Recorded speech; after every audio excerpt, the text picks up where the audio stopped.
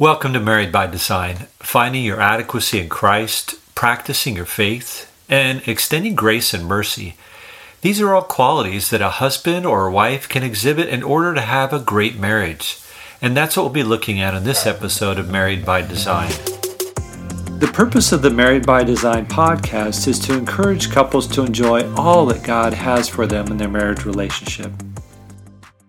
Welcome to Married by Design this week. We've been in a series entitled The Good, the Bad, and the Ugly. We're looking at marriages in the Bible and trying to learn from the choices that the husband and wife make. Blessings or consequences in the decisions that they make. It may be bad fruit and rotten fruit, but it also may be refreshing and healthy fruit. It really is up to us. We make choices every day in the kind of relationship that we're going to have with our spouse. We make choices that will affect the glory that we give to God. The character qualities of a husband and wife, the way they interact and their choices, have a profound effect on their marriage relationship and whether that marriage will be satisfying and God-honoring. This week we're going to look at a really good marriage. It's a story of a young man and woman that were faced with a difficult situation and yet decided to shine in it and honor the Lord. That's often what life is really about. We find ourselves in situations where we don't quite understand what's going on and we have to walk by faith and in obedience. This is a great story about the parents of our Savior, Joseph and Mary. It's important to note that Joseph and Mary were very young at the time that they were married. We don't know the exact age, but probably in their late teens. That in itself is amazing, that they would be able to handle the situation in a way that they did at such a young age. And that's where our first application begins. I think it's important to realize that you're never too young either biologically or spiritually to do what's right. God can always use you. The Father in heaven saw this couple and chose to use them to bring the Savior into the world, humanly speaking. They were not older in experience, they were not well known, and they were not powerful. They were young and inexperienced, and God used them marvelously. So never sell yourself short of what God can do in your life and through you. It doesn't matter what you've done or been through. God is so much bigger than all that. He chose to use Mary and Joseph. He could take two humble young teenagers and use them greatly. Can you see that He can do the same with you? He can use you as a husband or a wife in your spouse's life. He can mold you into His image and use you in your children's lives. The second lesson that we learn from Joseph and Mary is their heart of obedience.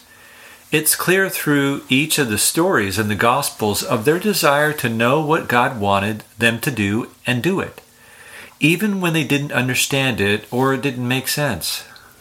When Mary found out that she was supposed to have a baby, that didn't quite make sense. The angel of the Lord had to explain to her how it was going to take place, a miracle. And she accepted it. She embraced it. It was God's will for her, even though it meant social isolation and condemnation from those around her.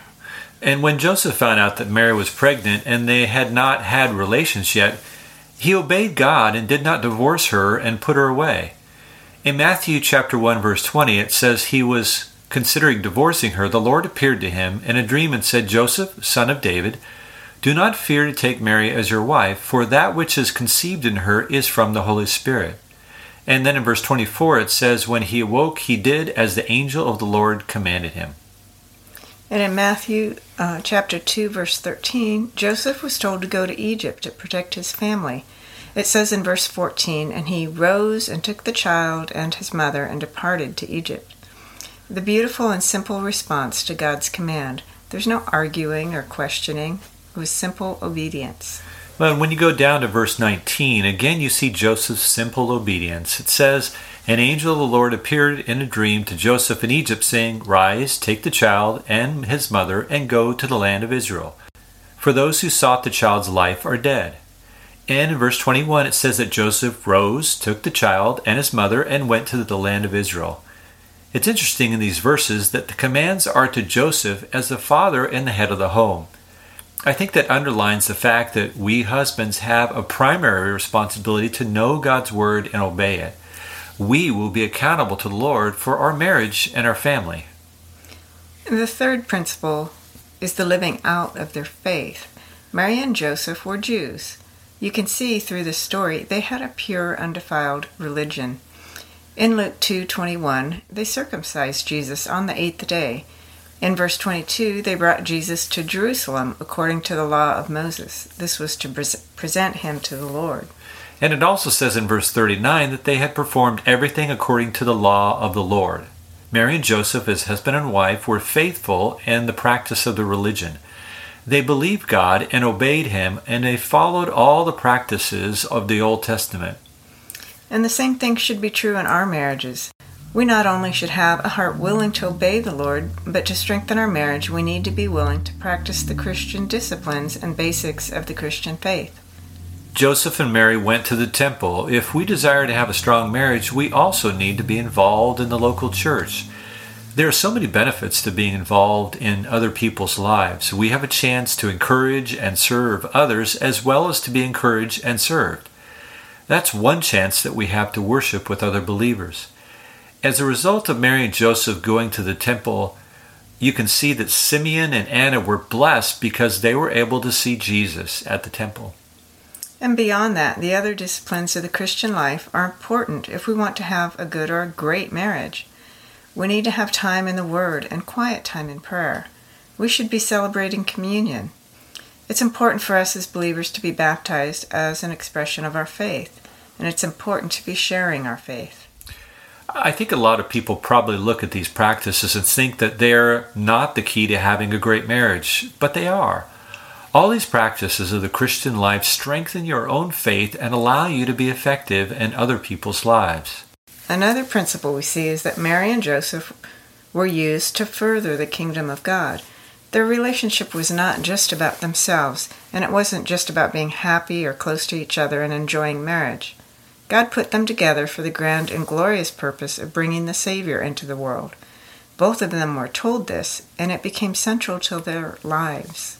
In Luke chapter 1, Mary was told about the baby that she was going to give birth to. It says in verse 31, "You will conceive in your womb and bear a son, and you shall call his name Jesus. He will be great and will be called the Son of the Most High. And the Lord will give to him the throne of his father David, and he will reign over the house of Jacob forever. And of his kingdom there will be no end." That's an incredible message that Mary received. She was to be the birth mother of the King of Kings. She had a part in impacting the world by being the mother of our Savior. And Joseph received a similar message in Matthew 1, verse 20. The angel of the Lord appeared to him, saying, "Joseph, son of David, do not fear to take Mary as your wife, for that which is conceived in her is from the Holy Spirit. She will bear a son, and you shall call his name Jesus, for he will save his people from their sins." This marriage relationship between Mary and Joseph was the platform by which Jesus would come into the world and grow up. Just think about that, to realize that your relationship is not just about the two of you and what you want. It's about what God wants to do through you. You're not going to have Jesus as your child, but God will use you in incredible ways to go way beyond your own goals and desires. And this again is part of the fantastic marriage relationship when a husband and a wife see God's calling on their lives and are open to whatever God leads them to do. That a husband and wife can have a great impact on the lives of those around them by their openness to seeing that this life and their relationship is so much more than about themselves. As a couple, talk and pray about the ways that God wants to use you in His kingdom. That is so true. We can see in our relationship that the more that we've been involved in ministry and promoting the kingdom, the closer we've gotten to each other. The calling and opportunities that God puts before us drive us forward and have solidified and strengthened our marriage. We want to look at one more principle. That principle is the importance in a good marriage of extending grace and mercy. Going back to Matthew 1, verses 18 and 19, when they were betrothed, Joseph found out that Mary was pregnant. If you think about this from Joseph's perspective, he naturally would have thought that she had been unfaithful to him and would have been right to end the relationship and to expose her. In verse 19, it says that Joseph, being a just man and not willing to put her to shame, resolved to divorce her quietly. In the next few verses, you see that Joseph would find out that this child was of the Lord, and that he should stay married to Mary. But in verse 19, this is before he found out. Again, it says that he was unwilling to put her to shame, and he resolved to divorce her quietly. Because Joseph was righteous in his relationship with the Lord, he reasoned that he could not be married to a woman who had been unfaithful, or so he thought.